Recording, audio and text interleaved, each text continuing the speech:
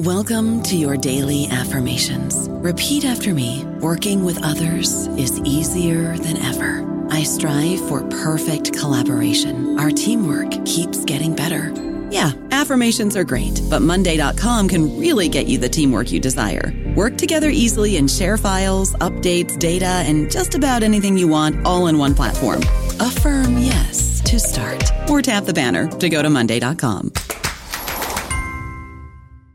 Hello, everybody. This is Marshall Poe. I'm the editor of the New Books Network, and I'd like to tell you that we have a new and improved website. It has two new features that we think you'll love. One of them is a vastly improved search engine, so that when you type in keywords, you'll get a bunch of episodes really quick. The other is the ability to create a listener account, and in that listener account, you can save episodes for later listening, so you can create a kind of listening list. We think these features are neat, and we think you'll enjoy them. Please visit the site today. Welcome to the New Books Network. Welcome back to New Books in the American West, a channel on the New Books Network of podcasts. I am your host, Stephen Hausman. I'm an assistant professor of history at the University of St. Thomas in St. Paul, Minnesota. And today, I'm speaking with Daniel Joseph Burge. Dr. Burge is the research coordinator at the Kentucky Historical Society, where he also serves as the associate editor for the Register of the Kentucky Historical Society, which is that institution's peer-reviewed history journal. And he is also the author of A Failed Vision of Empire, The Collapse of Manifest Destiny, 1845 to 1872, which came out just a couple weeks ago, earlier this month in May 2022 from the University of Nebraska Press. Welcome to the New Books Network, Daniel. Good to have you. Thank you so much for having me. I'm excited to be here. Why don't we start, as is traditional on the New Books Network, by just hearing about you as an author. Tell us a little bit about yourself and about your background and maybe how you became interested in history. Sure. So I grew up right outside of Washington, D.C., and ended up going to several institutions in the area. So I went to University of Maryland, at the time University College, and then went on for a master's degree at University of Maryland, Baltimore County. And that's where I really started to become interested in the subject of history, but also realizing that that was what I wanted to go into as a profession. I think throughout my undergraduate career, I was interested in history, but I was, like many students, very unsure of what I wanted to do with my academic career. Did I really think I was capable of going on long-term into this profession? It seemed somewhat daunting. But I got to the University of Maryland, Baltimore County, and that's where I encountered a couple of professors who really pushed me towards researching more, thinking more about some topics that I was interested in. And that's the point where I decided to just take the step, apply for PhD programs, and see how that worked out, which somewhat interestingly brought me down to Alabama. So a place that I had never even been before applying for the PhD programs. I was accepted at the University of Alabama. So I moved down there in 2011 and ended up working with Dr. George Rabel, who is most known, or who studies the Civil War, sort of Reconstruction. He's did a book on Reconstruction, I should say, but mainly a Civil War historian. I worked with Rabel and was interested in the subject of Manifest Destiny. That's sort of what I hit on when I was working on my master's degree at University of Maryland, Baltimore County. So I decided to take that into the PhD program, expand it, sort of build on what I had learned previously. And so I spent 6 years at Alabama, graduated in 2017, and I'm quite excited to have turned the dissertation with some good revisions, some heavy revisions, but eventually turned it into the book. And I'm excited to have that out. Just to sort of expand a little bit upon what you mentioned, I now work in more of a public history venue. I'm an associate editor at the Kentucky Historical Society in Frankfort, Kentucky. I also run the fellowship program. So lots of academics who come to the Kentucky Historical Society to do research. I facilitate their visits. We typically have 10 to 15 fellows each year. So I've been much more involved for the last 2 years in more of a public history setting than in a more traditional sort of tenure track academic job. And what in that whole process got you interested in this particular history? What brought you to the topic of manifest destiny and of American expansion in the 19th century West? You're talking about kind of, cutting your historical teeth in places like Alabama and in the area around Washington, D.C. So what brought you to the West and to this quest of expansion? That's a really good question. What intrigued me, first of all, was I was at University of Maryland, Baltimore County, and I think like many graduate students, I was fishing around for a thesis. I did not have a real strong idea of what I wanted to do. I was interested in mid-19th century history, so anything to do with the U.S.-Mexican War, and I was going through some of the congressional debates. And as I was going through these debates in 1846, 1847, I came across a couple of speeches where congressmen, and in one case a senator, made fun of manifest destiny and just came out there and just started going on and on about how this was blasphemous and just a terrible idea, and there's nothing sort of edifying about manifest destiny, and how can anyone believe in this? So I was sitting there going, this is an interesting topic that I'm not sure people have explored to an extent. So I started doing a little background. I took it at the time to Dr. Terry Boughton, who generally does U.S. Revolution, sort of American Revolution. He was interested in it, and he's the one who said, Daniel, you should really look into this more, figure out who these people are, why are they talking about manifest destiny. He didn't think anyone had really done a similar study, and as I'll get to as this interview goes along, I'm sure, I found out later that there are people doing really excellent work on manifest destiny that I do agree with. So I will certainly sort of bring them up and talk about them as we go. But at the time, I was just intrigued by who are these people talking about manifest destiny? Why do they disagree with it? What sort of is that background that I did not understand? I had been taught, I think like most people, I would say even through today, manifest destiny is super popular. Manifest destiny is something that the majority of Americans believed in. This is something that most people sort of just tacitly accepted. They believed in it. And I didn't understand why so many people I was coming across simply did not agree with it and openly expressed sort of their dissatisfaction with the ideology. So I started researching that. I finished the thesis. It was somewhat short, I think like most master's theses are. I covered the U.S.-Mexican War, so 1846.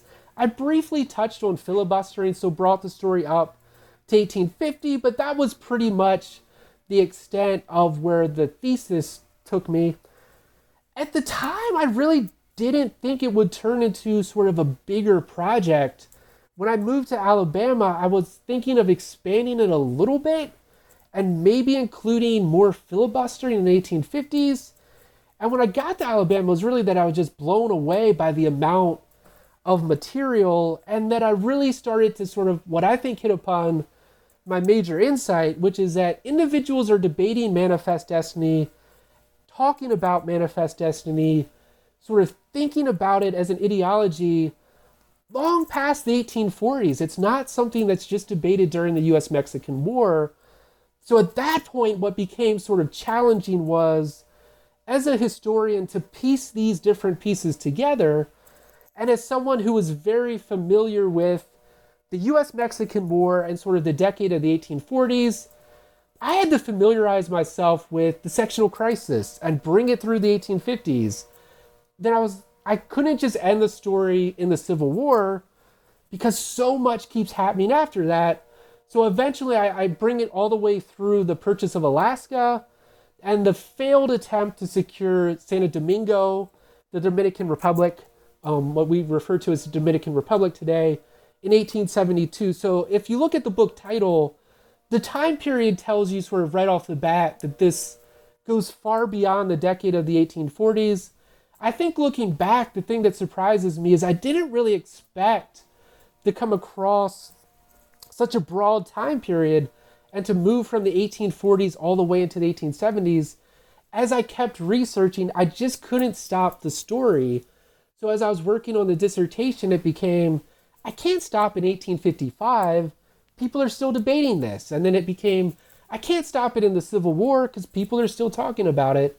And I sort of moved that into the decade where discussions of Manifest Destiny really taper off after 1872. So I think that sort of formed the point where I could comfortably sort of end the study, even though I still think it'd be really interesting to move up that narrative and to keep it going through the 1880s, 1890s. People are still talking about Manifest Destiny into the 1920s. So it's something that I think is there. At some point, I just had to wrap it up, get the book out, and sort of finish up what I think was the major time periods when people discussed this ideology. So that's kind of what brought me to Alabama. Just funding, but also the opportunity to expand on my master's thesis. And then it just took me in directions I honestly didn't think it was going to go early on, and it just led me in that direction. You know, it's so funny, and this is something that, as you were saying, I'm sure we'll talk about in a little bit, but you know, I teach undergraduates, and you were talking about how people just assume that Manifest Destiny is just this thing that everybody accepted in the mid-19th century. And I do sort of like an informal poll at the start of the semester every year in my intro, U.S. history since 1865 course. And one of the things that all the students say that they know about 19th century American history is, oh, Manifest Destiny was a thing. Like, everyone believed in some idea called Manifest Destiny. And what your book is doing is complicating that narrative, which, as you said, still carries a lot of weight today, still very much holds true today, that people still think that this is just a thing that everyone believed in. But what you're saying is that that's not really the case at all. And that is the trickiest thing I've come across. Is when I originally started this project, my idea was just, okay, I'm going to flesh out who these people were who were opposing it. I didn't think there were a lot of them. I just thought it was interesting that there were people opposing it. As time passed, it just expanded and expanded to the point where I go, wait, it doesn't seem like the majority of people are speaking up for this. Yeah. But you're absolutely right. My wife teaches 8th grade social studies, and the story of Manifest Destiny is just ubiquitous. I mean, it's taught, I think we all pick it up either in school or we sort of just hear about it. But even if you talk to 8th graders, oh, Manifest Destiny, it's Dr. Burge studies Manifest Destiny. They have an idea of what that means, and it's very much what I think your students talked about. This idea of expansion, super popular. It's just sort of this era. And as I was exploring this topic, I just came across, okay, that's really a narrative that we've really produced in a short space of time, that it's really taken over. But I do think it's amazing the extent to which that narrative does dominate today at all levels. I mean, it's sort of just accepted that Manifest Destiny is just like hovering in the air, and people just sort of just believe in it just because it's just there in the 1840s. Well, why don't we take a step back and just start by even defining what it is that we're talking about. So what is Manifest Destiny? Where does this term originate? How do people usually conceive of this concept's meaning? Okay, so this is where it does get a little bit tricky, because I will state right off the bat that if you read 5 books that talk about Manifest Destiny, they will give you different definitions. And I think I originally worked off of some of these definitions. Traditionally, it will read something like Manifest Destiny is the idea that the United States was destined to expand from the Atlantic to the Pacific. So Manifest Destiny as sort of continental expansion, usually using words like accomplished, fulfilled, whatever word you want to use to say when you hit the Treaty of Guadalupe Hidalgo in 1848, that's sort of just the end of the story. Manifest Destiny's done. People stop talking about it. It's sort of how the U.S. expands.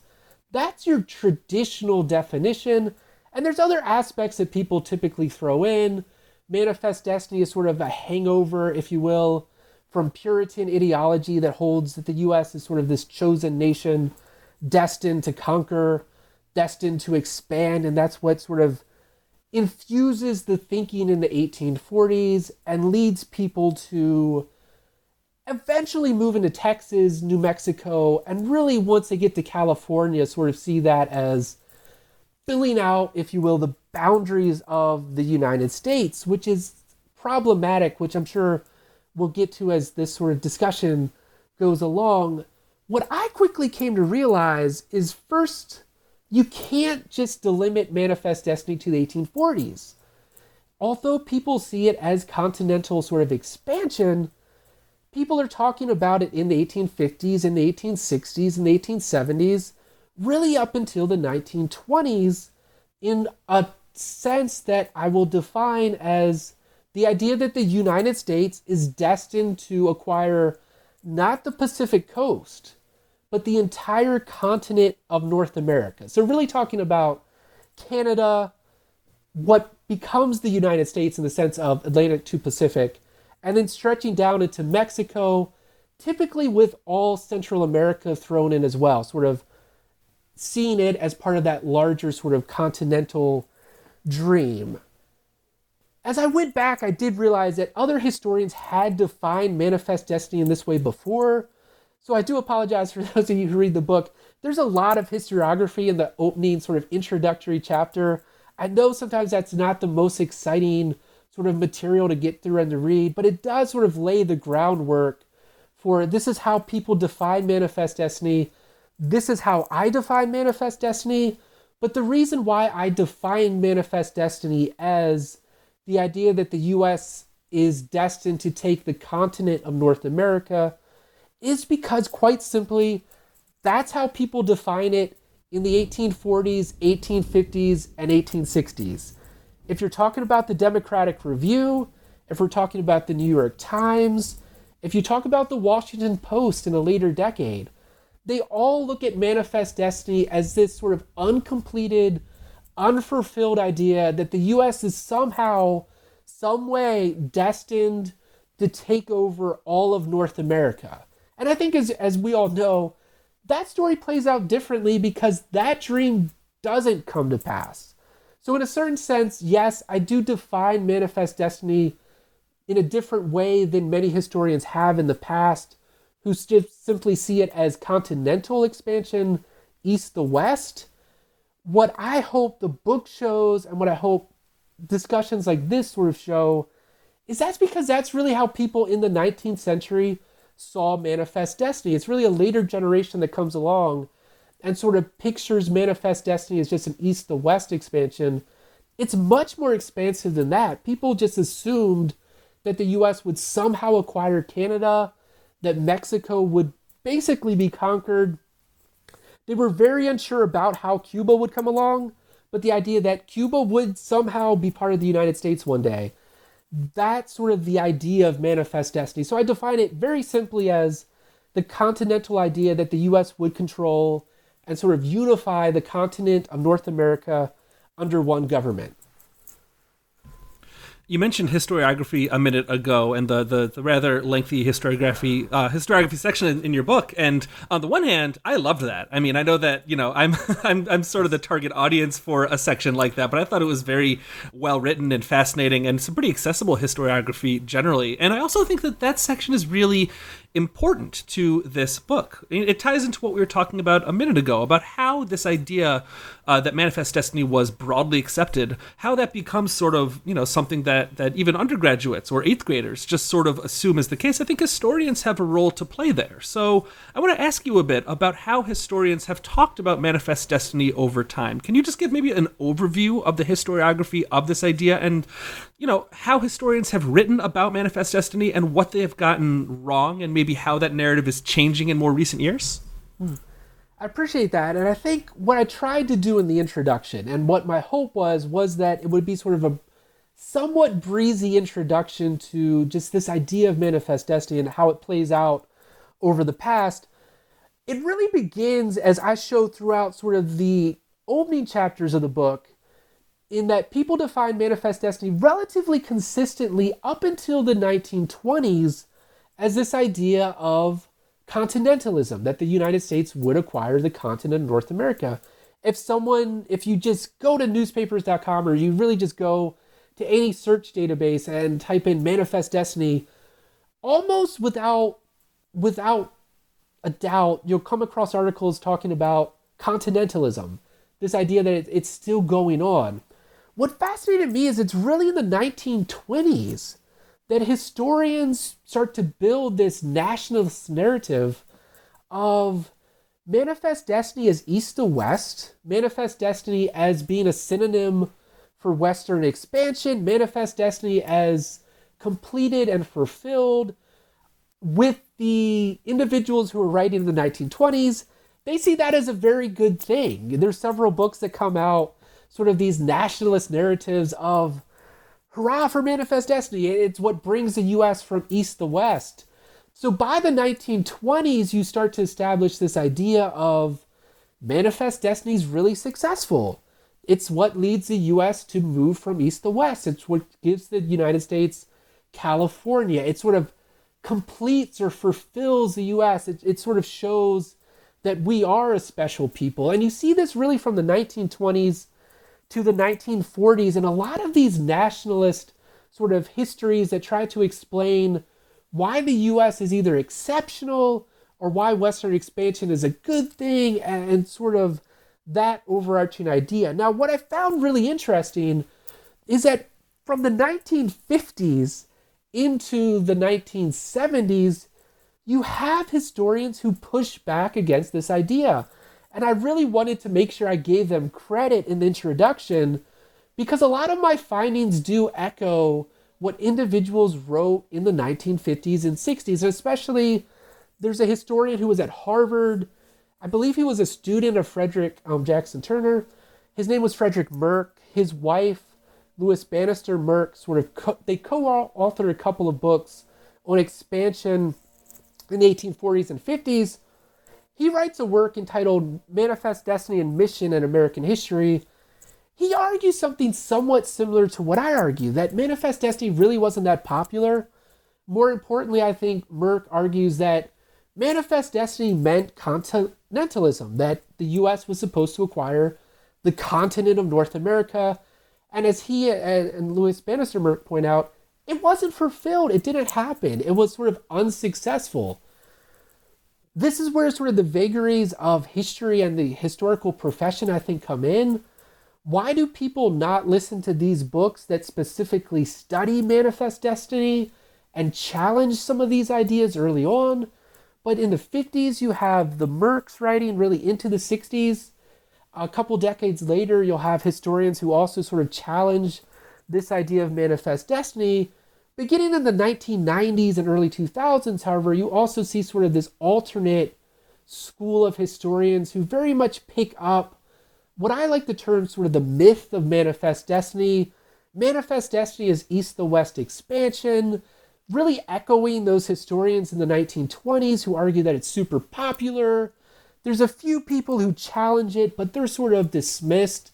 So if you come across, let's just say, Ralph Waldo Emerson, who's sort of skeptical about Manifest Destiny and who sort of grouses about it, he's just sort of a disgruntled individual who's not with the times. He doesn't really understand what's happening, sort of that interpretation. So I do think the reason we do see the interpretation sort of take over of Manifest Destiny as popular and pervasive is because beginning in the 1990s, we sort of start to build that narrative out. Again, as I try to lay out in the introduction and without sort of going into too many of the nitty-gritty details, a lot of historians have challenged that narrative over time.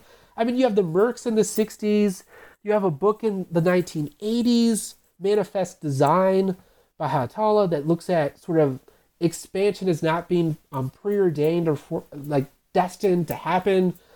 More recently, you have excellent historians like Andres Resendez, who published Changing National Identities at the Frontier. You have Eisenberg, Tommy Richards, Rachel St. John, who have all sort of challenged this narrative of Manifest Destiny in sort of different and unique ways. What's interesting to me is sort of our inability to challenge that dominant narrative or to sort of get the dominant textbook interpretation and push back and show what I'd like to think is a far more interesting story of sort of contested ideas and people challenging different things, and very much a story of U.S. expansion as not being sort of plotted out or planned over the course of the 1840s and 50s and 60s. So The historiography is interesting. I do try to lay that out. It is a little convoluted. Again, I don't have a good answer for why does this idea of manifest destiny sort of just really take hold in the 1990s and early 2000s. Why have so many good historians who've written good books been unable to really overturn that narrative? I like to just highlight their work. I hope to push back. And I hope books like mine sort of push back against that textbook interpretation and show us all that there's a lot more to the story, and that the 1840s, 50s, 60s, and 70s in terms of U.S. empire is a lot more interesting than we traditionally think in terms of what happens in the debates that play out over time. Well, let's go back to the root of this idea of manifest destiny and sort of how it is born. So what is the context within which manifest destiny as an idea, as a concept, is created? Who coins the phrase? Where is it first written down? And maybe more importantly for the argument that you're making in the book, what kind of reaction does this idea receive upon its birth in the mid-19th century? These are the things that I find fascinating, because what I found as I did research contradicted to such a great extent what I had learned throughout my academic career. And I think that's been the most difficult thing. Is I like to tell people, I'm one of those people who sort of accepted the textbook narrative, the textbook definition, sort of the traditional interpretation of manifest destiny. But to go back to your question, the term is coined, and we're not exactly sure who does it. There's sort of a vibrant debate ongoing within the historical profession. It's generally credited to John L. O'Sullivan, who's sort of a popular, somewhat popular, I would say, New York writer who writes, and he helps found and then contributes to a magazine known as the Democratic Review, which its title changes several times over the decades, but it's United States Magazine and Democratic Review, and O'Sullivan publishes several articles. There's a sort of a counter interpretation that argues that a woman named Jane McManus Storms Kasnow is the one who actually coined the term. We'll never know. These are unsigned articles. I think you can make a really good case for either one. What I tried to do in the book, and what I hope it really shows, is that whoever coined it, if it is O'Sullivan, if it's not, they had a consistent definition, because you can go through the Democratic Review. Thanks to keyword searches, you can find every article that talks about manifest destiny. You can see how they define it. In the context of the 1840s, what O'Sullivan argues is that the U.S., he first argues this about Texas, he later expands it to Oregon. I show in the book, in my opening to my chapter on the Civil War, that O'Sullivan is still writing about manifest destiny in 1860. He actually publishes an open letter. He still defines it as continentalism. So even though he constantly argues we need Texas to fulfill manifest destiny, he later argues we need Oregon to fill out manifest destiny. In both those cases, he's not saying if we acquire Texas, that means manifest destiny is sort of complete, or even if we get the Pacific coast, somehow if we have California and stretch up into the Oregon territory, that sort of fulfills manifest destiny. He always defines it, or at least the Democratic Review always defines it as, this is part of a larger puzzle of North America eventually becoming one, linking together either through conquest in the case of Mexico, or really through annexation in the case of Canada. Most individuals like O'Sullivan really think that Canada will just sort of link up with the United States, that there's no need to conquer or invade, that one day Canada, sort of Canadians will just decide we want to be part and join with the United States, and that'll give the U.S. sort of that region, and then you'll eventually sort of swoop down into Mexico, break it off piece by piece. What I did find consistently is the Democratic Review. I use the example of the New York Times. You could really go to almost any major newspaper, 1840s, 1850s, 1860s, always sort of talks about manifest destiny in the same way as the U.S. needs to acquire the continent of North America. And I try to show examples of that throughout the book. At first, it applies to Texas.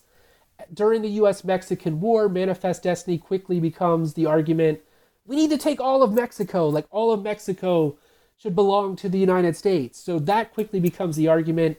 In the 1850s, you start to see Cuba, Canada. As time passes, you'll still see Cuba really become the chief place that individuals want to either conquer or sort of annex through purchase. You see that play out over and over. So what I did find, and the argument I really make throughout the book, is that even if you look at proponents of Manifest Destiny, if it's O'Sullivan, if it's not O'Sullivan, but if you look at the Democratic Review and other magazines, newspapers, politicians who were pro-Manifest Destiny, they always defined it as continentalism. They never see it as being complete, and they're always looking for that next bit of North America to swallow up. They're always thinking, okay, here comes more of Mexico. Canada, it's just about to join the Union. Like, it's on the verge. And they do this pretty consistently from the 1850s into the 1860s. They always think Cuba is just somehow going to become a part of the United States. So there is sort of this underlying optimism with the proponents of Manifest Destiny, but it's an optimism that I think does not play out all that well, because as time passes, I mean, as we all know, Canada doesn't just go, oh yes, let's become a part of the United States.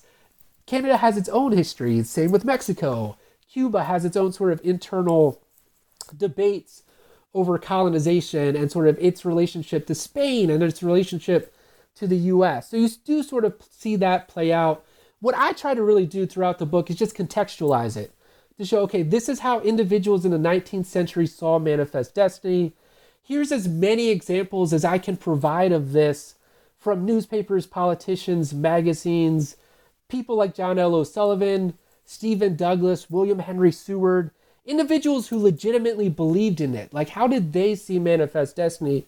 That's how I try to define it. And that's how I try to sort of show how the concept is perceived over the course of these 3 decades. So I go back to Texas, I begin in Texas, but I think O'Sullivan and others really do keep that idea of Manifest Destiny well past Texas, well past Oregon, really well into the 1860s. It's so funny that all of these Manifest Destiny proponents and sort of true believers, that they always think that Canada is just about to fall into the hands of the United States, in part because, if I remember correctly, people are making the same argument during the American Revolution and during the War of 1812 that, oh, of course, you know, these northern provinces or Canada is just about to fall into the hands of the United States. They're going to side with us. And that never happens, right? So they're still thinking this well into the 19th century, even though that's never been the case. Yes, the optimism is astounding. Yeah. And especially even with Cuba, they constantly, they'll go and they'll offer a price, and Spain's like, no way, we're not selling this. We're not selling it. And right. Pierce Buchanan just have this weird optimism of, okay, we'll just up the price, and I'm sure they're going to say yes this time. And it's that lingering, the same idea. I think we tend to overlook the whole issue of Canadian annexation just because we know how the story plays out. If you talk to expansionists in the 19th century, I mean, you're right. In the Revolution, the War of 1812, the U.S. invades and thinks that somehow that's going to pull Canada closer in some way, shape, or form. That's like, oh, they're just waiting for this invasion, and it's going to happen. And then by the 1840s and 50s, there's much less talk about an actual invasion or really forcing.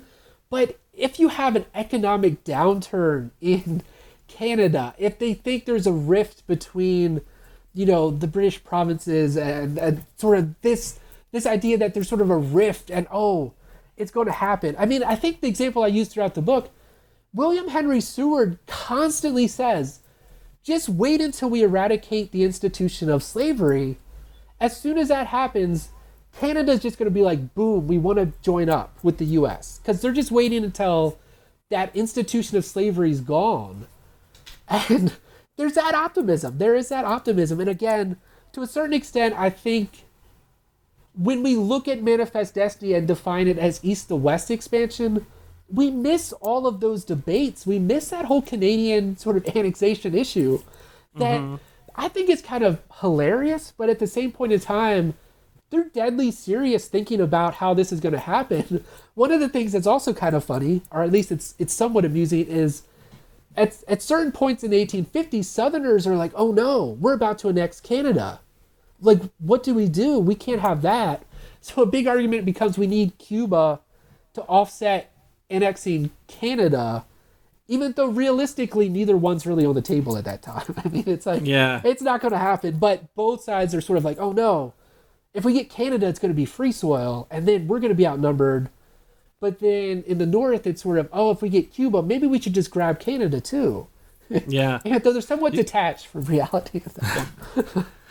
So after the Mexican-American War ends in the late 1840s, you actually have opponents of Manifest Destiny and American expansion who find an ally in the White House, in President Zachary Taylor, one of those presidents who doesn't usually get a lot of play, but as you make the argument in the book, is actually pretty important for understanding how this politics is playing out in the middle decades of this century. So can you tell us a bit about debates over American expansion after the Mexican-American War, but before the Civil War itself in the early to mid-1850s?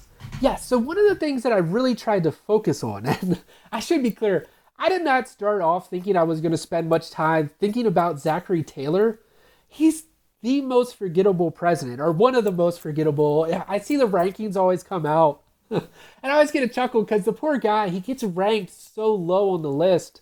He gets called names by almost everyone. Oh, Zachary Taylor didn't know what he was doing. He was a terrible president. It's like, he was only in office a year. He didn't really have a chance to do a whole lot. So I think he's him, along with William Henry Harrison or two, that sort of deserve somewhat of a pass in terms of the ranking system, or however we sort of see that. But Zachary Taylor is a hero of the U.S.-Mexican War.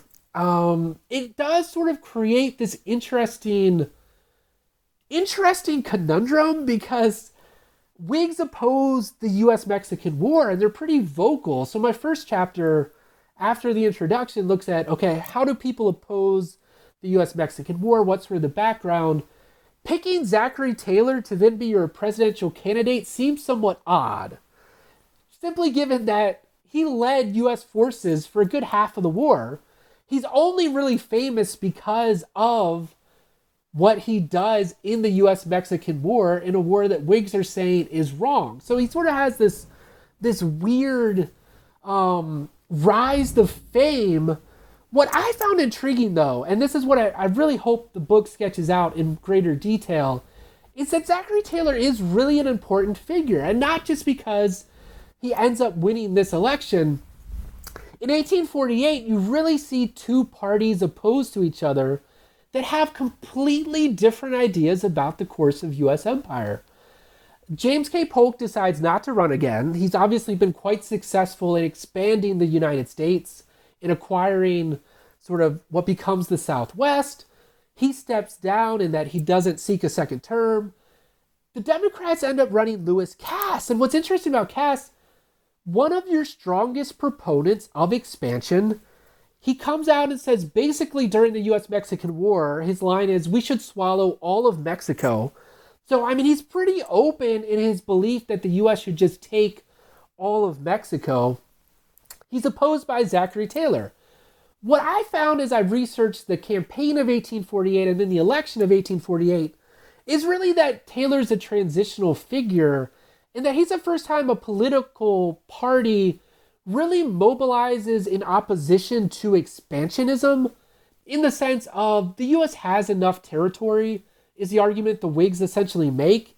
The United States does not need more territory, is the argument that Taylor will make throughout the campaign. And interestingly, Taylor comes out pretty strongly against the subjugation, as he calls it, of Mexico, even though, I mean, the irony is he's the guy who sort of enables that to happen by winning battles throughout 1846 and into 1847.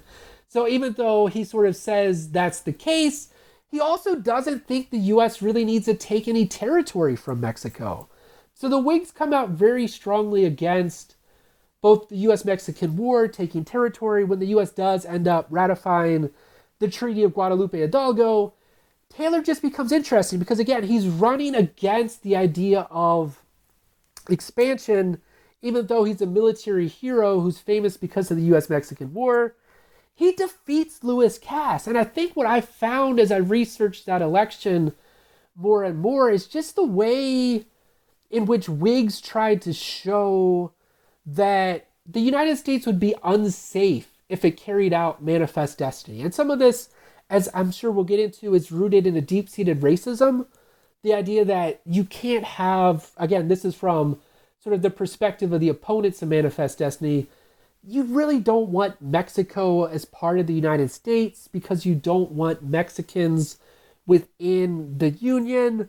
This idea that the U.S. is just big enough. We really just don't need extra territory. So the Whigs really run with that in 1848. What I just found fascinating was the fact that Whigs are open in their condemnation of Manifest Destiny. They argue that it's really not necessary. They continually, and I have several cartoons throughout the book that point this out, they just completely roast Lewis Cass as, oh, if you vote for Cass, you're basically going to get another war.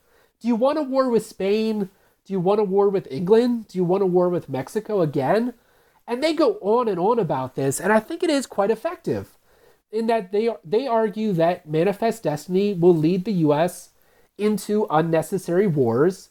Their example is the U.S.-Mexican War, which they see as an unjust and sort of unprincipled conflict. They argue that the U.S. should not have engaged in it, and that the U.S. certainly should not have taken land from Mexico, which I do hope the book does show. I think the Whigs are actually, they sort of understand the looming sectional crisis and the problems that are going to spring up if you grab all this land. But I center that on Zachary Taylor. What I then show is that even though Taylor's only in office for a year, he comes out in 1850 with what's known as the Clayton-Bulwer Treaty. And again, it's a treaty that no one really talks about. It's not a super famous treaty. Those who study the Panama Canal in the 1890s and early sort of turn of the century, turn of the 19th century, turn 20th century, sort of look at some of these events. But one of the interesting things that I've found is the fact that when you look at the Clayton-Bulwer Treaty, it basically states between the United States and England that neither side is going to colonize or seek to colonize Central America. Now again, working with the definition of Manifest Destiny, 1850, the idea that the U.S. is destined to take over North America, proponents of Manifest Destiny are absolutely appalled at this treaty. James Buchanan writes off this really quickly, sort of hurried letter asking his friend William King, who's in the Senate, like, you can't vote for this treaty. The U.S. is destined to eventually acquire all of Central America. You can't sort of believe in this. And what's really interesting is King writes back, and King simply says, I basically have zero interest in acquiring Central America. I think it's a waste of time. We don't need it. Let's sign this treaty with England. And essentially what this treaty does is it sets it up so that the U.S. and England, if an interoceanic canal is ever built, both England and the United States will sort of jointly handle that interoceanic canal through, at the time they were thinking Nicaragua. There were debates about whether you could use Mexico as well to sort of build that canal. But wherever they eventually decided, this idea that the United States and England would sort of do this jointly is interesting. What I found the most interesting, though, and what I really tried to highlight in that particular chapter, Zachary Taylor comes out strongly in favor of the treaty. It's his Secretary of State who negotiates it. But what's really interesting about this particular treaty is that Taylor says in his letter to the Senate, okay, here's the Clayton-Bulwer Treaty. This is its provisions.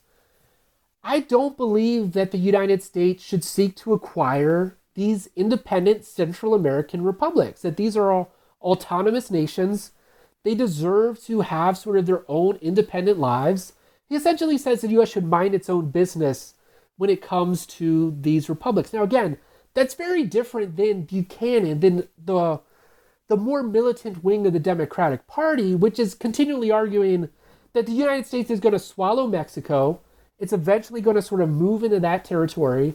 And eventually, sort of all the republics of Central America are going to fall into the hands of the United States. So the Clayton-Bulwer Treaty really strikes at the heart of Manifest Destiny. It is ratified. It easily passes the Senate. So he doesn't have problems getting it through a Democratic-controlled Senate.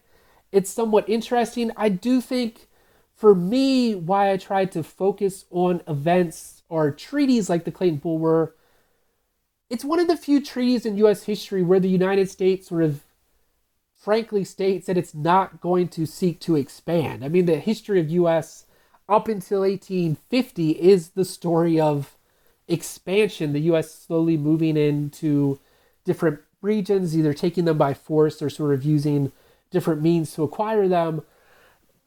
To state that the U.S. really has no interest into expanding into these regions is just something that I think should be highlighted, that we should understand. Again, it's not saying that this is sort of the most magnanimous moment in U.S. history, or that the U.S. is really thinking about the good of Central America. Most of those who back this treaty, like King, simply think the U.S. has no business sort of acquiring these regions. But it is interesting how that sort of plays out. So again, I had no interest in Zachary Taylor heading into this project. As I started to read about him, as I started to understand, I do think the foreign policy that he embraces, and that, again, he gets a treaty through the Senate, so it does get through there, somewhat successful, at least in that year he's in office, but also just represents sort of a flip side of we don't need expansion, which is the argument that Whigs have made for years, and the argument that I would argue Zachary Taylor is relatively successful. So I don't know if that gets him up in the presidential rankings, or if people will actually care about Zachary Taylor at this point. Again, he's a short-lived president, but I do think sort of the contrast between him, and not to go all counterfactual, but what if he's not in office and you have a Lewis Cass in office? What happens sort of if 1848 turns out differently and you have much more of an expansion-minded president occupying the White House? I think U.S. history would look a lot different in the late 1840s and early 1850s if you don't end up with Taylor and Fillmore, both of whom try to squash these attempts to expand the U.S., again, past into, or at least into the region of Mexico, and then taking more of sort of Central America.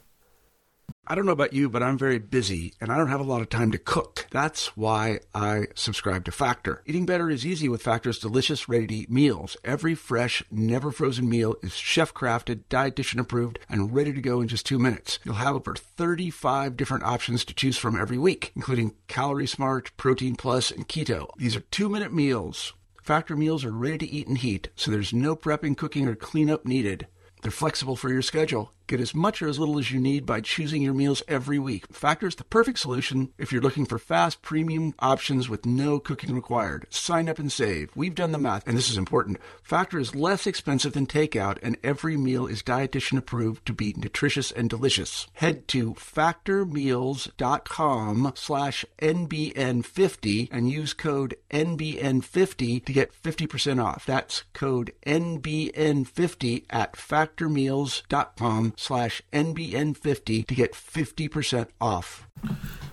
At the same time, though, as much as you do have, Taylor and the Whig Party who are opposing expansion in a lot of ways, throughout the decade before the Civil War, you also have Americans, at least some Americans, that are trying to take this question of expansion into their own hands and forming what are essentially paramilitary groups in order to expand the boundaries of the United States. Can you tell us a little bit about the history of what becomes known as filibustering, and specifically about the history of Americans coveting the island of Cuba? Yes, this is one of the things that I always try to entertain students with this when I've taught, because everyone finds this so fascinating. To set the stage here, when the U.S. ends the U.S.-Mexican War, it does obviously acquire a great deal of territory and starts to expand west. What you do also see, though, and you see this from individuals who believe in Manifest Destiny, before the war even ends, John L. O'Sullivan, it's kind of a funny moment. He barges in, or he goes to visit James K. Polk. And O'Sullivan is like, we need Cuba. Like, we must have Cuba. And you start to see individuals approach Polk with this idea of the U.S. just has to have Cuba.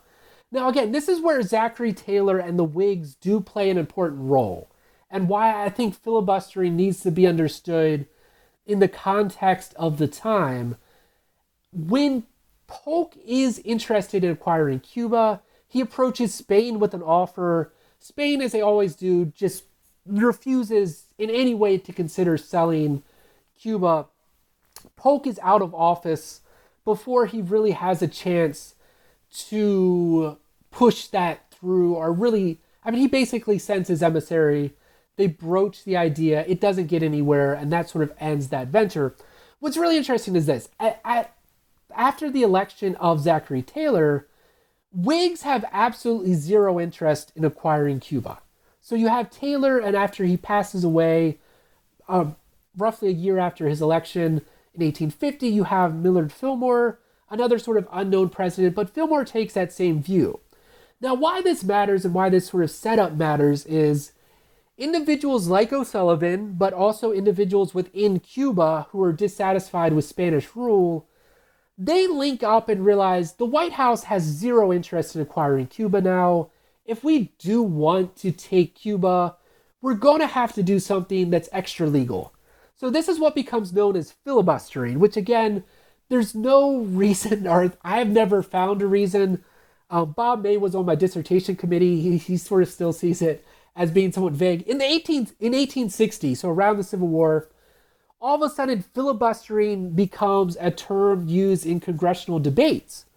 This idea of you can filibuster legislation and do this or that, which is how we think of it today. Prior to that, in the 1850s, if you talked about filibustering, it was this idea of being a pirate or going and sort of taking what did not belong to you. So essentially a man by the name of Narciso Lopez, who I believe he's born in Venezuela. He eventually relocates to Cuba. He becomes dissatisfied with the rule of Spain and Cuba. He'll eventually be exiled, or he makes his escape from Cuba, comes to the United States. He hooks up and sort of befriends O'Sullivan and different individuals within New York. So cutting this sort of long story somewhat short, they decide that the best way to get Cuba is through filibuster invasions. So they do set out, there's 4 different times that they will try to launch an invasion. It is sort of like it's a comedy of errors, because on 2 separate occasions, Lopez and roughly 500 men end up setting out from New Orleans. They end up in Cuba. They think a massive revolt is going to rise up. Like, all we have to do is we'll just pop in there, and lo and behold, everyone's going to join us. It's going to be this massive revolution. Bam. It never happens. Both times they show up. The first time they sort of take over the customs house. They're fired upon. There's no real revolution, and they make a hasty retreat. They show back up in the United States. They end up coming back. The second time they make it to Cuba, they're captured, quickly executed. Now, this backstory of filibustering is simply to set up, within the U.S., the question becomes, what should we do?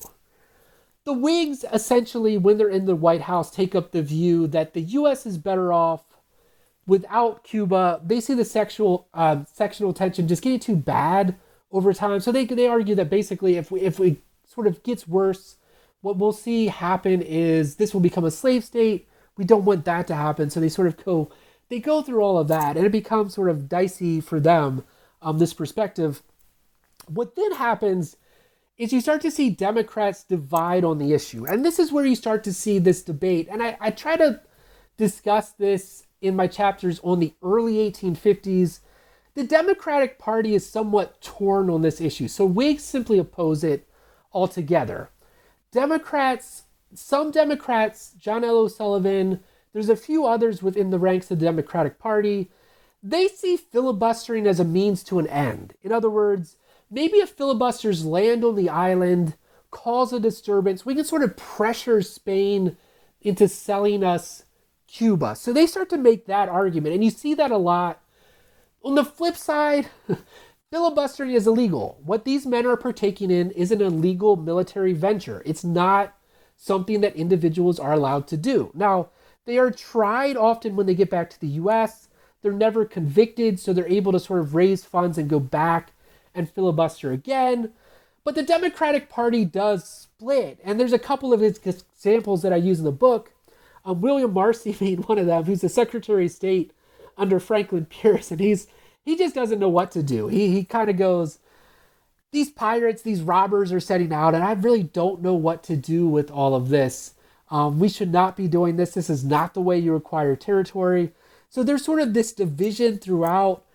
As we all know, the filibusters are not successful. And as I argue throughout the book, I argue that filibustering turns out to harm expansionism. This is an argument that Bob May has made in the past in his studies of filibustering, mainly because it puts Democrats on the defensive. They're forced to go and sort of justify themselves before the American public, saying, okay, we don't really agree with filibustering, again, because it's illegal. And so as a political party, they can't really come down and say, yes, we're pro-filibustering. So there's sort of this internal debate that interestingly plays out. It is, though, sort of a disastrous policy from the 1850s, really from 1850 until 1855, when Pierce sort of abandons the idea that he'll just acquire Cuba. But there is that unbounded optimism that the U.S. will sort of just, in some way, shape, or form, get Cuba. The filibusters are an interesting episode. Again, Narciso Lopez really thinks that if he lands an invasion force in Cuba, that there's going to be an uprising. And he really thinks that. And he takes 500 men twice and lands there. He gets a lot of Americans to join up with him, and they go there fully thinking that this will be successful. It's not. So again, I think the larger point that I try to weave throughout the narrative is we need to focus more attention on some of these moments when the U.S. is unsuccessful, even if filibustering is sort of an extra legal or an unofficial way of acquiring territory. It's not successful in the least, to say nothing of the fact that Franklin Pierce, James Buchanan, both try to buy Cuba. That goes nowhere. So these guys are not successful in their attempts to expand the nation, but more importantly, they're very unsuccessful in acquiring what they consider to be sort of the gem of the U.S. empire. This idea that Cuba is going to be sort of this missing piece and that we just have to have it. They're very dissatisfied with how things turn out. And this is a perfect example of, really kind of the title of your book itself, right? That you have these individuals who have a vision of what American empire should look like, and they try to make it a reality, but they fail at doing so, right? Just again, going to show that manifest destiny, it can be an idea that some people hold very, very, very close to their hearts, that they believe in very strongly, but it's one thing to believe something, it's another thing to put that idea into action. And in this case, they're failing to do so. Yes, and that's the thing that I think is so fascinating, because when we flesh out this story, it's so much more interesting when we include the filibusters and when we look at sort of these different events. I just think it's much more interesting when we kind of don't overlook the failures of U.S. empire, because I think a lot of historians have pushed back against U.S. exceptionalism to a degree.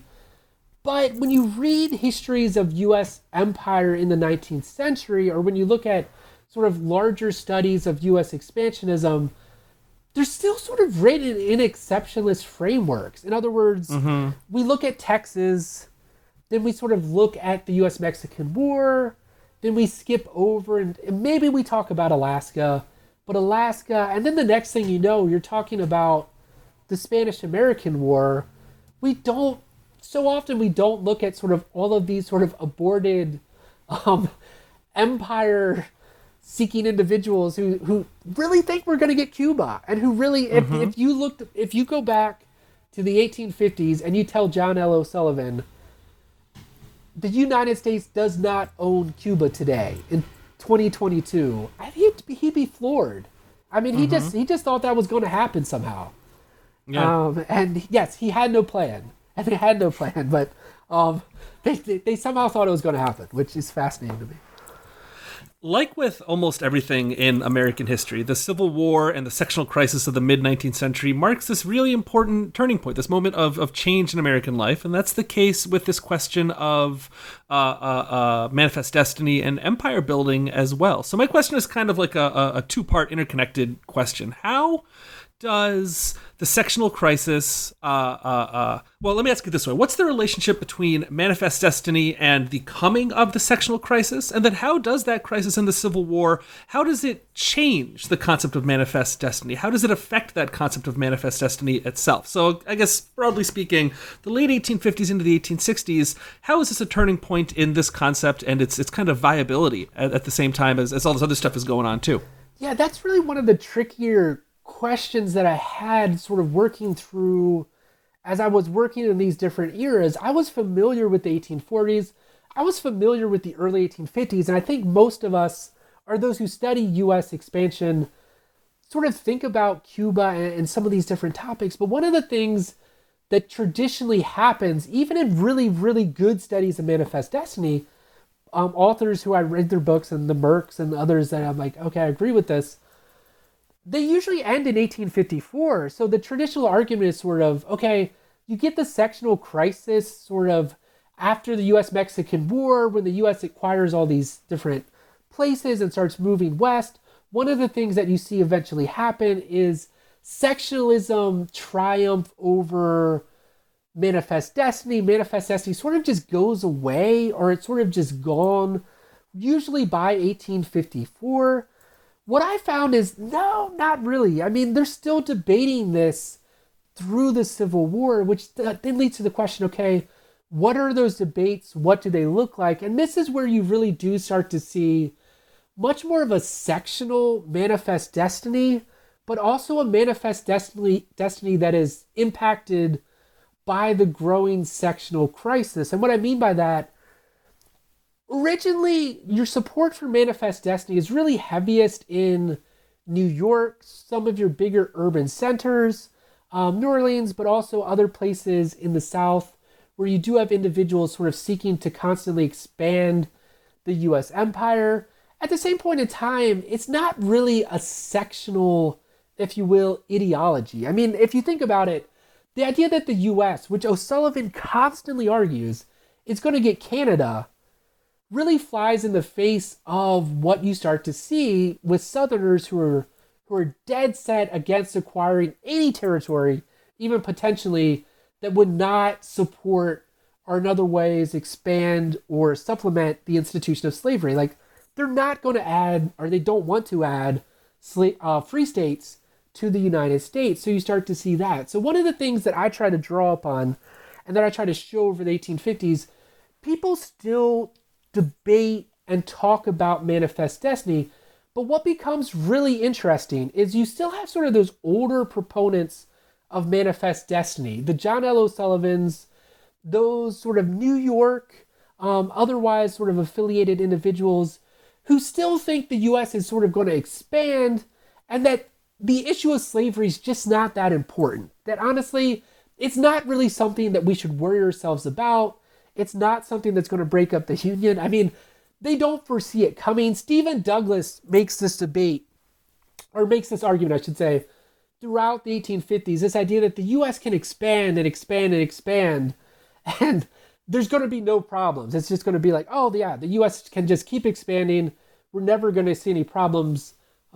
He was wrong with that, so he does not get that particular issue right. But what I found really interesting, beginning in the middle of the 1850s, as you start to see the Republican Party rise up, you still see expansionists. You still see individuals in the North who believe in Manifest Destiny. But what's really interesting to me is you start to see the argument more and more that we need to sort of hold off on Manifest Destiny until a later period of time when the issue of slavery doesn't divide the United States anymore. So Republicans, and again, the Republicans are a diverse coalition, so I don't want to say, okay, they all believe in this or they all believe in that. There's different groups within the party, some of whom are former Democrats who are very sort of pro-Manifest Destiny or expansion. There's others who don't believe in it. But to a large extent, Republicans build this argument that Manifest Destiny far too often in the past has been a sectional ideology. And again, I use this example in the book. John P. Hale sort of hits the nail on the head when he argues in 1859. He argues that Manifest Destiny is continentalism. and that the U.S. is sort of, if you're a proponent of Manifest Destiny, that means you're supposed to want expansion north as well as south. But the U.S. has been acquiring territories, he argues, predominantly to appease Southerners. So what becomes really sort of the interesting twist in the mid-1850s is you have Southerners who don't necessarily believe in Manifest Destiny anymore because they don't want Canada. So they start to argue, okay, maybe we just need Cuba, but this whole idea of continentalism, yeah, we don't really want that because that's going to mean we're having a lot more free states, and we don't want that. So you start to see that in the South. What's interesting to me is in the North, you sort of see the reverse of that. Republicans start to argue, and I use William Henry Seward really as a main example of this. Well, expansionism is good so long as we can do it without the institution of slavery. So Seward says this in speech after speech after speech. Essentially, the U.S. will one day be a continental nation. Like one day the U.S. is going to have Canada. He argues in 1860, so right on the cusp of the Civil War, that Central America is sort of breaking up. All these republics are falling apart. They're just going to decide to join up with the United States. But what the U.S. needs to do is eradicate the institution of slavery, and then we won't be divided as a country. And these other sort of republics, or in the case of Mexico, these other nations will just sort of come in to the United States and willingly link up and be part of the great and expanding sort of continental union. Republicans sort of have that optimism. So Republicans, interestingly, many of them are expansionists, and some of them do believe in Manifest Destiny. I have sort of the example that I use in the book is Seward and the New York Herald, which is a really popular New York newspaper that is pro-Manifest Destiny. It consistently argues from the U.S.-Mexican War all the way through really the early 1870s that the U.S. needs Mexico, Canada, and it sort of fills that out with Cuba. They've come down firmly as time passes on the side of the Union. They eventually become a strong supporter of Lincoln and sort of the Union war effort. At the same time, they're very pro-Manifest Destiny. So you start to see sort of these variations of Manifest Destiny. Again, what I think sets this book, or my book, apart from earlier studies is that I tease it out through the 1850s and into the Civil War. Like, how are people talking about Manifest Destiny in the midst of the Civil War? What do people think about that idea? And the thing that I think is most intriguing is that you get all types of perspectives. Individuals still talk about Manifest Destiny in 1861, in 1862, in 63, and 64. You have Southerners who are sort of proud of the Confederacy because they've killed the idea of Manifest Destiny, because if the Confederacy stands, there will never be one continental sort of union. So they're boasting in some of the Richmond papers, like, oh, we're the ones who blocked Manifest Destiny. You have some Northerners who are simply like, we shouldn't expand because this is what happens when we expand too much. So you see all of these different viewpoints play out. I would consider Manifest Destiny to be very fractured late 1850s and through the Civil War. You just have so many people looking at it in so many different ways. You have those in the South who are very sort of dissatisfied with it. You have some in the North who think the U.S. is just on the cusp of great things, and this is sort of the great turning point. So you see all of those things sort of play out during, and then, well, slightly before and then during the Civil War. And then Manifest Destiny, as we'll talk about here as we start to wrap up a little bit, it's going to stick around, right? Yes. It doesn't fade away as an ideological force even after the Union victory in the war. So can we talk a little bit about the afterlives of the concept, both in the 1860s and 70s, and then maybe the long tail of the idea as well? Why does this question matter, not just in the late 19th century, but even up until today, thinking about and talking about the idea of Manifest Destiny? Yes. So the one thing that I think the book really hits on, especially in later chapters, is when we take the broader view of Manifest Destiny. So when we do see it as continentalism, you can tease out a lot of these debates, and you can also include other events that typically get skipped over. Again, a lot of us who study the U.S. mid-19th century, we know about sort of, okay, the U.S. gets Alaska at some point, but that's not really baked into the narrative of U.S. expansion or even sort of traditional stories of the United States. Most times when we talk about 1865, 66, 67, we're talking about Reconstruction, Andrew Johnson, the amendments, sort of what's going on at that time. What I try to highlight is, again, not downplaying those events, but simply turning our gaze to some different events that I think should be highlighted because they're really important. I mean, acquiring Alaska is a really important step for both the U.S. empire, obviously for the individuals in those regions, sort of the growth of the U.S. as it continues to expand. So what I try to tease out in later chapters is, okay, the U.S., the idea of manifest destiny survives the Civil War. I argue that it actually is rejuvenated by the Civil War in the sense that the question of slavery is solved. So if you will, what's been blocking manifest destiny to individuals like William Henry Seward, the issue of slavery, it's just gone to him. He doesn't see that, okay, he goes, that's sort of in the past, now the U.S. can expand. So he just picks up, if you will, where he left off. He quickly acquires and sort of rams through the Alaska Treaty really quickly through the Senate. There's a lot of corruption involved, but he's able to sort of get that through. What does he turn to next? Well, he almost immediately pulls off another treaty, one that's traditionally overlooked, at the time known as the Danish West Indies. Later, we'll call them the Virgin Islands, in the sense when the U.S. eventually does acquire them and really turn them into a territory, it will be the Virgin Islands.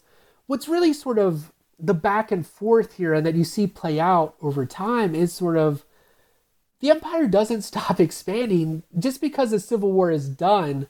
The narrative doesn't stop. So the U.S. after the Civil War immediately looks to and successfully does acquires Alaska, immediately turns to the Danish West Indies, so Virgin Islands, and then I trace it all the way through U.S. Grant, who tries to acquire and really sort of has it as his chief idea to acquire the Dominican Republic, which he has a treaty that if the Senate does not block, that the Senate ratifies, the United States would have acquired the Dominican Republic. Now, how that would have played out is anyone's guess. There's no telling how that sort of story would have worked or what would have happened, but I think the story of U.S. empire, U.S. expansion, what happens is so much richer when we look past the 1860s and realize these individuals they don't just think, oh, Civil War, we can't expand anymore. A lot of individuals look and say, oh, this is our chance to fulfill manifest destiny.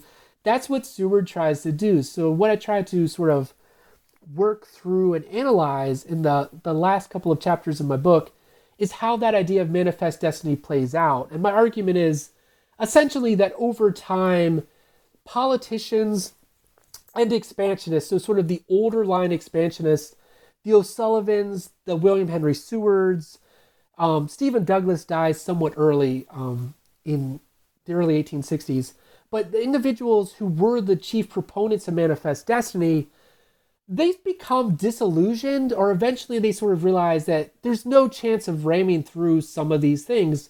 And again, I trace a lot of this, or I argue a lot of this has to do with racial animus, that a lot of what happens in the aftermath of the Civil War is most Americans are not interested, or I should say most white Americans are not interested in adding regions that would potentially have a large non-white population. So the Dominican Republic, that sort of gets nixed by the Republican Party, which had the votes if they wanted to ratify that.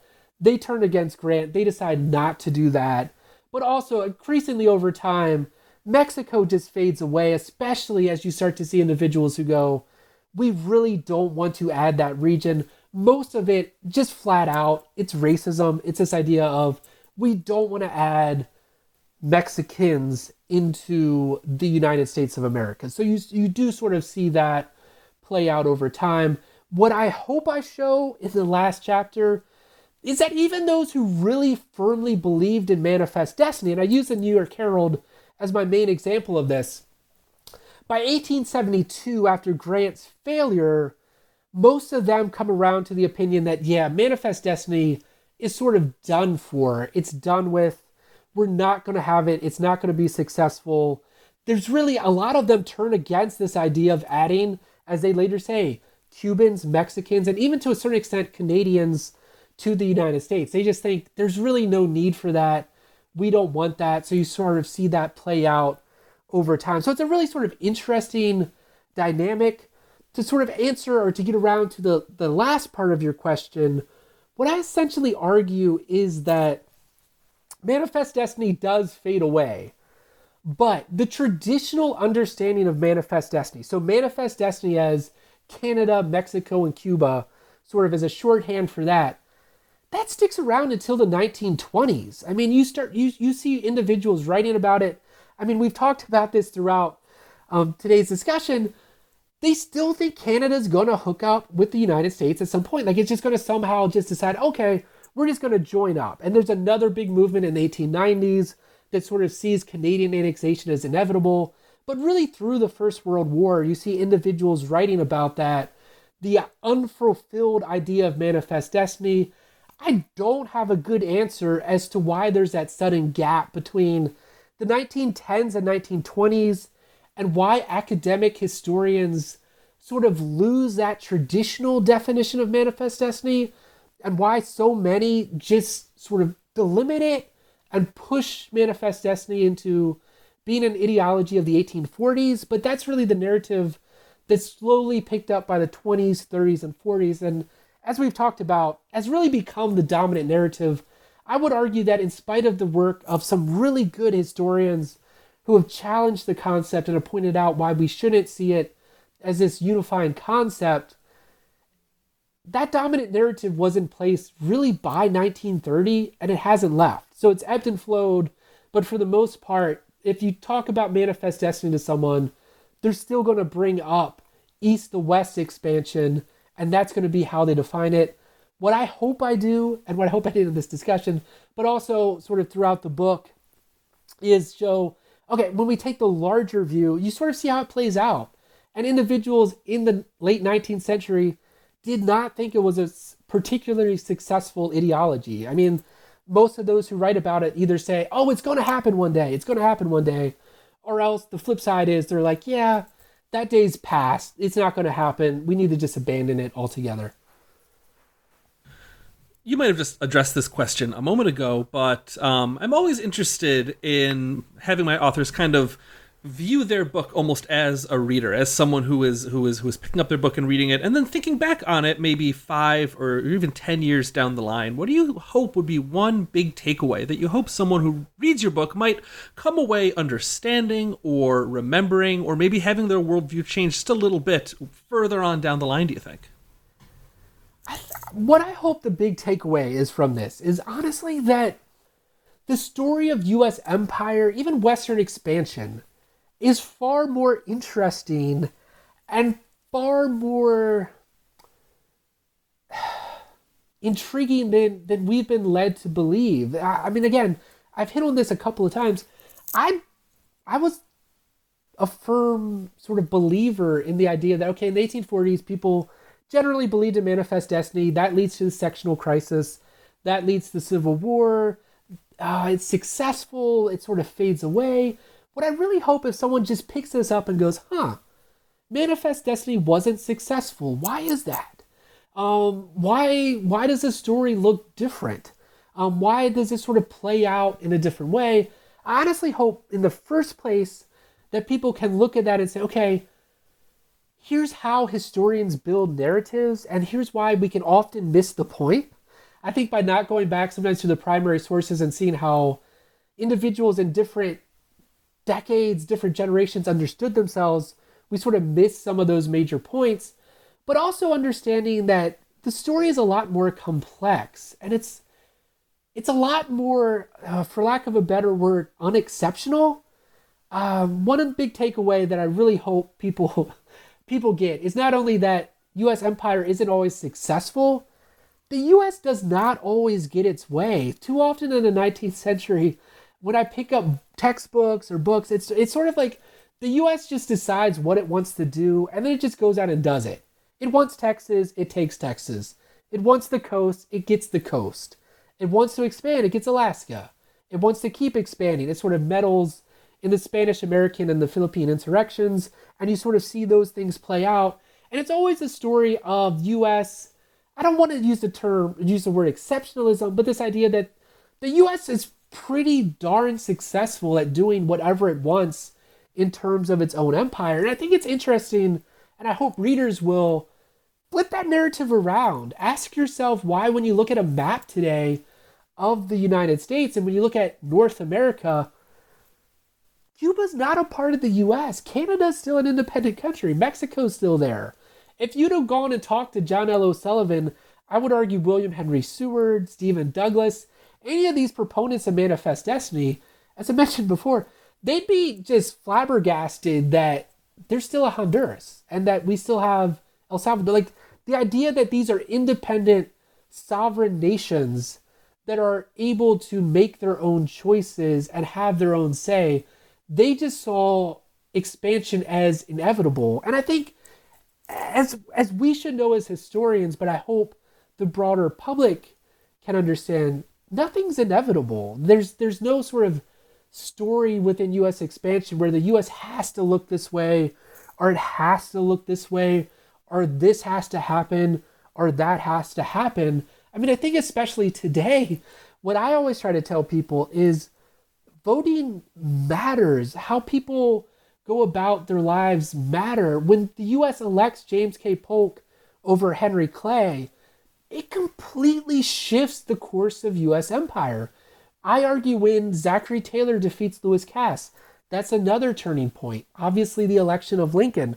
But there are moments throughout U.S. history when I think we need to think about, why did things not turn out the way that they turned out? But to go back to the title, the reason I really love the title is because so often we see 19th century empire as successful. Again, not in the sense of being good or bad, even in moral terms, but what the U.S. wanted, it got. I think that's the traditional story of Manifest Destiny.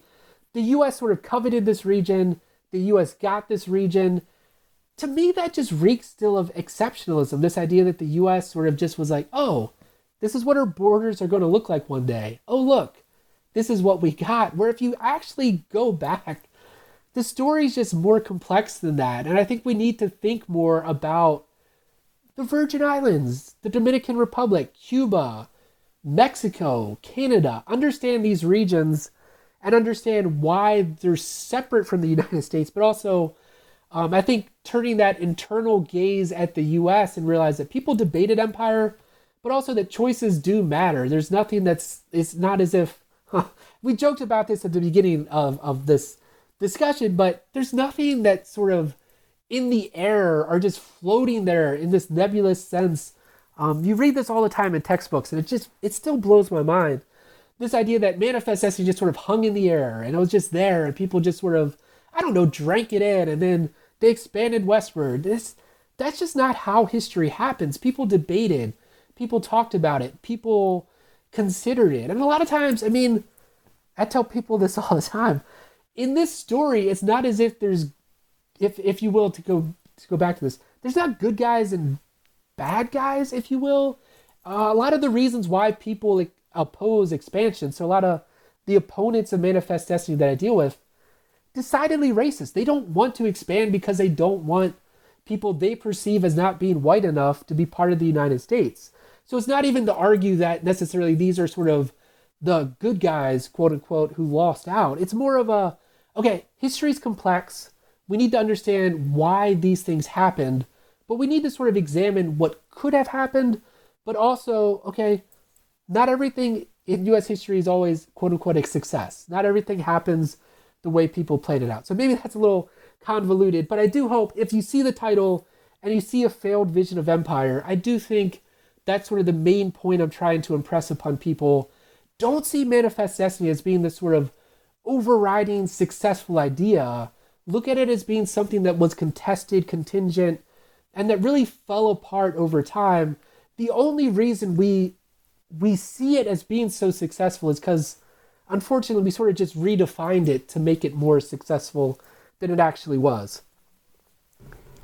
It's a case against teleology, in short, right? Saying that Yes. just because things ended up this way doesn't mean that this was the way that people wanted them to end up or the only way that they could have ended up, and that we can't read history backwards like that. We have to put ourselves in the shoes of the people in the moment at the time. I think that's a great takeaway and something that I certainly think that you made a strong point in favor of in the book. Thank you. So for my last question, and this is going to be sort of a silly question considering that the book came out something like 2-ish weeks ago now, but historians are always working on many different projects at once. So I'm wondering what you are working on next, what you've been working on since submitting the manuscript for this, and what's on the horizon for you. It's hard to turn your attention to something else. This is one of the biggest challenges. It's like, what am I going to do next? One thing that I have done in the past, and it's something that I've always been intrigued with, and I probably should have pitched this earlier as one of the reasons, if you're just a general reader and want to read the book, one of the things I've always been intrigued by, and it's where my cover comes from actually for the book itself. If you see the individual in the front cover sort of dreaming of U.S. expansion, I've always been intrigued by humor and the ways individuals use humor to contest or challenge ideas that we perceive as being dominant, or that sort of go along with ideas that we perceive as being dominant. So one of my first articles, and it sort of finds its way into various sort of sections of the book, how did people use humor to challenge manifest destiny? How do people sort of use that? So one of the things I've done, and this was somewhat recent, I just had an article come out, and it was a wild time. It came out the same day, May 1st, as the official sort of release date of the book. So the timing was less than auspicious in terms of getting things out and trying to promote them at the same time. But it's an article, Genocidal Jesting, where I look at the ways in which people used humor to argue in favor of genocide by using comic indigenous figures in the mid-19th century. So looking at sort of these ideas of empire through the lens of humor. And it's something that has always intrigued me. One of the things I always ask throughout this book is, okay, if you have Mark Twain, or if you have individuals that sort of faded in popularity, but Seba Smith, David Ross Locke, what were they writing about manifest destiny? One of the things I quickly found is a lot of them, they just saw it as being ridiculous and they made fun of it. And I think that adds a little twist to this idea that we often take it far too seriously and forget that Americans often saw it as something that was somewhat amusing. So this is sort of a long way of saying one of my larger studies that I hope to do is look at not necessarily U.S. expansion, but U.S. humor in the mid-19th century, sort of see how it plays out, sort of go to some of these more comic figures that I establish in the book and that I try to highlight throughout my research in different articles that I've been working on, and looking at how humor sort of plays out. The second study that I'm working on, and sort of the second book project, if you will, it's a history of what I'm terming the Washington Doctrine. So in other words, most, I think, readers, most people mildly interested in U.S. history are familiar with the Monroe Doctrine, sort of this idea of the U.S. as having sort of hemispheric control of this region and sort of the background there. What I'm trying to get at is, in one chapter of the book, I look at George Washington and his farewell address and how Americans in the mid-19th century used his farewell address to sort of refract their ideas of empire. So in other words, they argue that George Washington would have opposed empire. He wouldn't have been in favor of the U.S.-Mexican War because he said we should not involve ourselves in the affairs of other nations. And I kept coming across individuals who were using what I term the Washington Doctrine to sort of explore U.S. empire. So my hope, and again, this is sort of long-term plans, a broad study of 19th century empire that really looks at various forms of U.S. expansion spanning from the War of 1812 all the way through the Spanish-American sort of Philippine Wars and what happens in the late 1890s. One of the things that really fascinated me throughout this book was the way in which you can take U.S. empire and the trends you see in the 1840s continue into the 1870s. So manifest destiny is being discussed in all these different decades. It really doesn't follow our traditional chronology. When people ask me what I study, it's often confusing because I don't study the Civil War, but my subject goes through the Civil War. I'm not really an early republic or historian of the early republic, even though some of my research carries through that era. I don't do the Spanish-American War, but I'm really intrigued by what happens in the 1890s.